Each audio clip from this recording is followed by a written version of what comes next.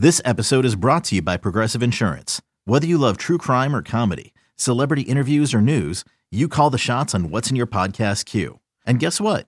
Now you can call them on your auto insurance too with the Name Your Price tool from Progressive. It works just the way it sounds. You tell Progressive how much you want to pay for car insurance, and they'll show you coverage options that fit your budget. Get your quote today at Progressive.com to join the over 28 million drivers who trust Progressive. Progressive Casualty Insurance Company and Affiliates. Price and coverage match limited by state law. You could spend the weekend doing the same old whatever, or you could conquer the weekend in the all-new Hyundai Santa Fe. Visit HyundaiUSA.com for more details. Hyundai, there's joy in every journey. This is Pax What She Said. Now, here's Perry Goldstein and Maggie Loney. Welcome back to another episode of the Pax What She Said podcast. I am one of your co-hosts, Maggie Loney, joined as always by Perry Goldstein, previewing the Week 18 Sunday Night Football game between the Packers and the Lions at Lambeau Field. Before we would dive into that, though, obviously wanted to take some time to talk about what happened with Damar Hamlin. Obviously, thoughts and prayers are with him and his family and his loved ones. And honestly, I think the entire NFL at this point, because it feels really heavy to have to come on and talk about a football game when a football game feels so trivial. So, Perry, how you doing? Yeah, that was really hard to watch. I don't know. I don't know if I have words. It was tragic. It is. I'm hearing that he's on the mend. I know that he's actually at a very, very one of the best in the country, trauma centers in Cincinnati, which is always nice to hear. But that's a 24-year-old young man, second year in the league, who just dropped like that. I think it just really puts things in perspective, that while this is a game, like, there are more dangers involved than I think we even realize. And like, player safety and player health is just simply like not talked about enough. And I'm glad to hear, I know we talked about this a little bit pre-show, that teams and coaches are making players like more aware of all the resources they have available to them, whether it's both physical or mental health resources. But I hope at least that this event, while you don't want something like this to be the catalyst for this, but if you're going to take anything out of it, is to have, I think, a broader discussion around, what the league and what fans expect when it comes to player safety and player health first and foremost. Yeah, definitely. I know Matt LaFleur had said in his presser today that, he had Flea talk to the team about kind of, what goes into the medical responses when something like that happens, and, who's on the sideline. And we're so used to seeing things for like knee injuries or even concussions or, just the more rote injuries that occur. But, the quick response of both medical staffs, on the Buffalo sideline and the Cincinnati sideline, went a long way.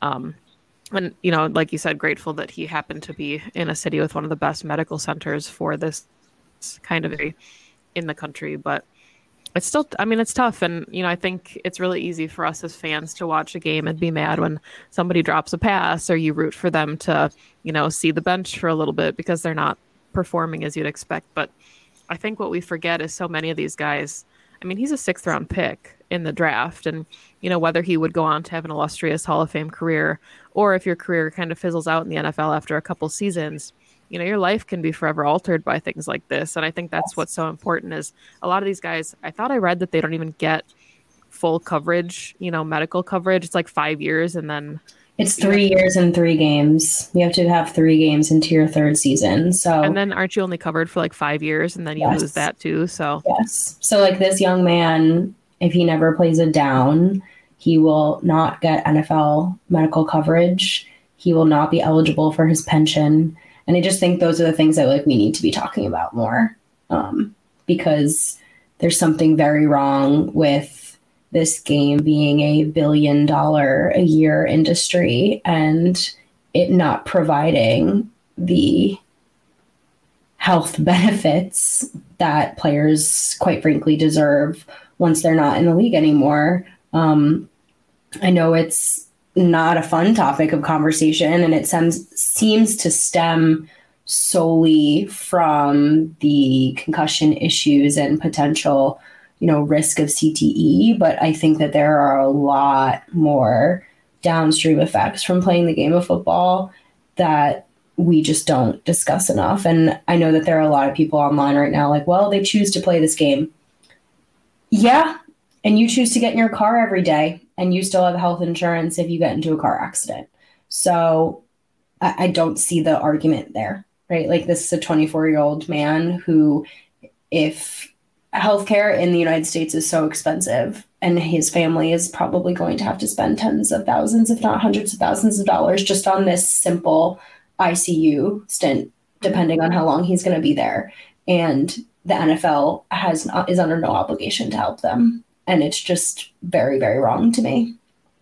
Yeah, I don't know how to, respond to that other than the fact that it's true. And, you have guys like Aaron Rodgers who go on the Pat McAfee show, and I think all they can do is kind of, use their influence to shed some light on a lot of this. And, Rodgers talking about the importance of taking a step back and making sure that, especially as men, these human beings realize that they have the resources available to them to talk about how they're feeling. And, I think he was in the same situation as a lot of us on Monday night, where he talked about just completely doom scrolling, waiting for an update and not getting an update, and just, wanting to make sure that everything was okay, because I think that's what so many of them, needed. I was talking to my mom about it, who's not like a big football person. She watches football if I'm there, but she doesn't actively just turn it on. And she said that she thought for the first time that a lot of these men looked like little boys. Like, she specifically mentioned Josh Allen, and she said that he looked so distraught. And that's when you take a step back and realize, yes, they're grown men. Yes, they're playing a very aggressive game. And yes, they're used to taking hits and hitting each other, but they were terrified. And I think it so humanizes everyone on the football field beyond their fantasy stats and all the things that we typically root for if they're having a good year or a bad year. They're younger than us, a lot of them at this point in our lives. And it's horrifying. I don't know why they need humanizing. I think that piece of this is also really pisses me off. You should always look at anyone as a human in any job first. Yes. And second, as, a player on your team. And I think this has brought out a really beautiful side to just the way people can rally together with love and support. I mean, his charity has raised, I think, $6 million after this. And there's just been an outpouring of, like you said, grief and almost a brotherhood across the league and across just anyone truly who watches and loves the NFL. And I hope that he, gets to wake up and see all that love and see what this has been able to, bring people together in such a way. But I also, at the same time, wish we didn't need moments like this in order for unity to happen. Obviously, a healthy, rivalry and things like that are fun, but there's a lot of vitriol and a lot of hate that gets thrown around, and we forget this is a game. And I hope that there's a takeaway of remembering we're kind of all in this together. Sure, we split out into 32 different teams and we're all across the country, but there's a couple of things in common. One being we love this game and we're all human. eBay Motors is here for the ride. Remember when you first saw the potential? And then through some elbow grease, fresh installs, and a whole lot of love, you transformed 100,000 miles and a body full of rust into a drive that's all your own. Look to your left. Look to your right. It's official. No one's got a ride like this. There's nothing else that sounds like, feels like, or looks like the set of wheels in your garage. With over 122 million parts, you can make sure your number one ride or die stays running smoothly. So there's no limit to how far you can take it. Brake kits, turbochargers, engines, exhaust kits, roof racks, LED headlights, bumpers, whatever your baby needs, eBay Motors has it. And with eBay Guaranteed Fit, it's guaranteed to fit your ride the first time, every time, or your money back. Plus, at these prices, well, you're burning rubber, not cash. Keep your ride or die alive at ebaymotors.com. Eligible items only. Exclusions apply. Yeah. I mean, I think a lot about, and it gets thrown around every time there's any type of adversity, whether it's in a sport or just, in the world, but the Mr. Rogers quote, look for the helpers.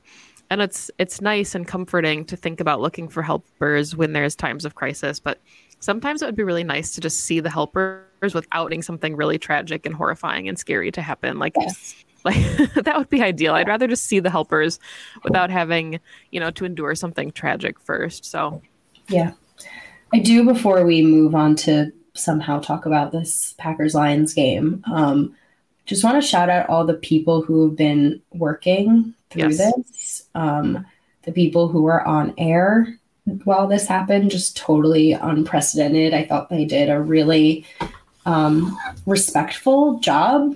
That could have been much, much worse.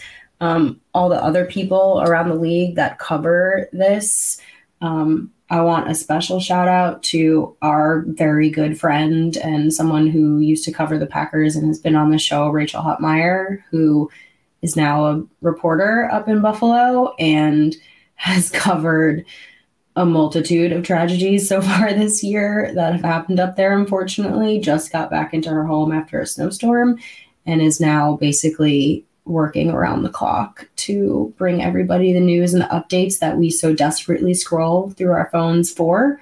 She's the one that's out there talking to everyone outside the hospital. So thank you to Rachel and thank you to everyone who is out there doing the work. Yeah, from everyone from local reporters to, the national spotlight, guys like Booger McFarland, who I've maybe been critical of from my couch in the past. Like this was an all-star kind of performance from them, just very respectful and, didn't speculate, didn't do anything that you normally, kind of cringe at when it happens during an injury, just to keep getting live shots thrown to them when they are very clearly having a hard time even speaking or formulating words, to be professional and to, be respectful and courteous between Joe Buck, Troy Aikman, Lisa Salters. Everybody I thought did a really nice job. Scott Van Pelt and Ryan Clark after, the ESPN broadcast also did a really good job. Just heavy times. And hopefully we get some good news coming out soon because we're I think all of us craving that right now. Just waiting. Yeah. It's one of those things where I was thinking about how many gruesome injuries that we've watched happen on the field, and we are very unfortunately, I don't think this is a good thing, like somewhat desensitized to them. Yep.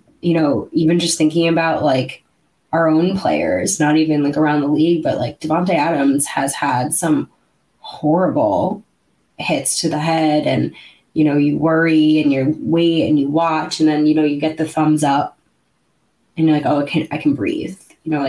He's okay. He's going to be okay. And then we can continue with this game. And every time the game goes back, on, I'm thinking like, how do they do this? Mm-hmm. How do these guys do this? And then you see something like this happen. Like now there's a line, There's just a line at some point where this doesn't matter anymore and it's not going to get played. And I don't know when it's going to get played or if it's going to get played. And that simply does not matter. And this game was huge. If you just take a second and think about what this game meant for the Bills and the Bengals, this was for the 1 seed. This was for home field advantage.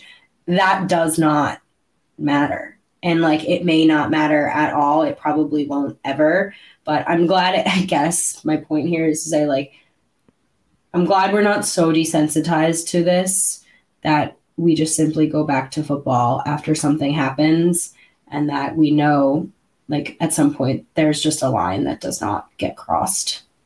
Yeah, when they initially made the announcement, okay, both teams get 5 minutes to warm up. It was unheard of. There was no way that was going to happen. And, credit to both head coaches and, members of staff around the league that I'm sure, will go unrecognized, but for making the decision, for the players as well. Because sometimes I think, you feel like you have to do what is your job requires. I mean, Joe Burrow was warming up, right? It looked like he was kind of okay, well, if I'm going to have to do this. So thankfully, whoever it was, whether it was coaches, players, the league, any, grouping of those people stopping the game and postponing it, maybe indefinitely. We're still waiting on that as well to see what happens after week 18, but glad I don't think I could have watched the rest of the game, to be quite honest. Definitely not. Well, somehow these guys are going to have to go out and play this weekend. There is no Thursday night game, right? So Right. They don't have to worry about that. But I think it's going to be really difficult. I think there's going to be some hesitancy and some grief and some questions as they trot out there. But it's week 18, and they are going to have to play. 2400 Sports is an Odyssey company.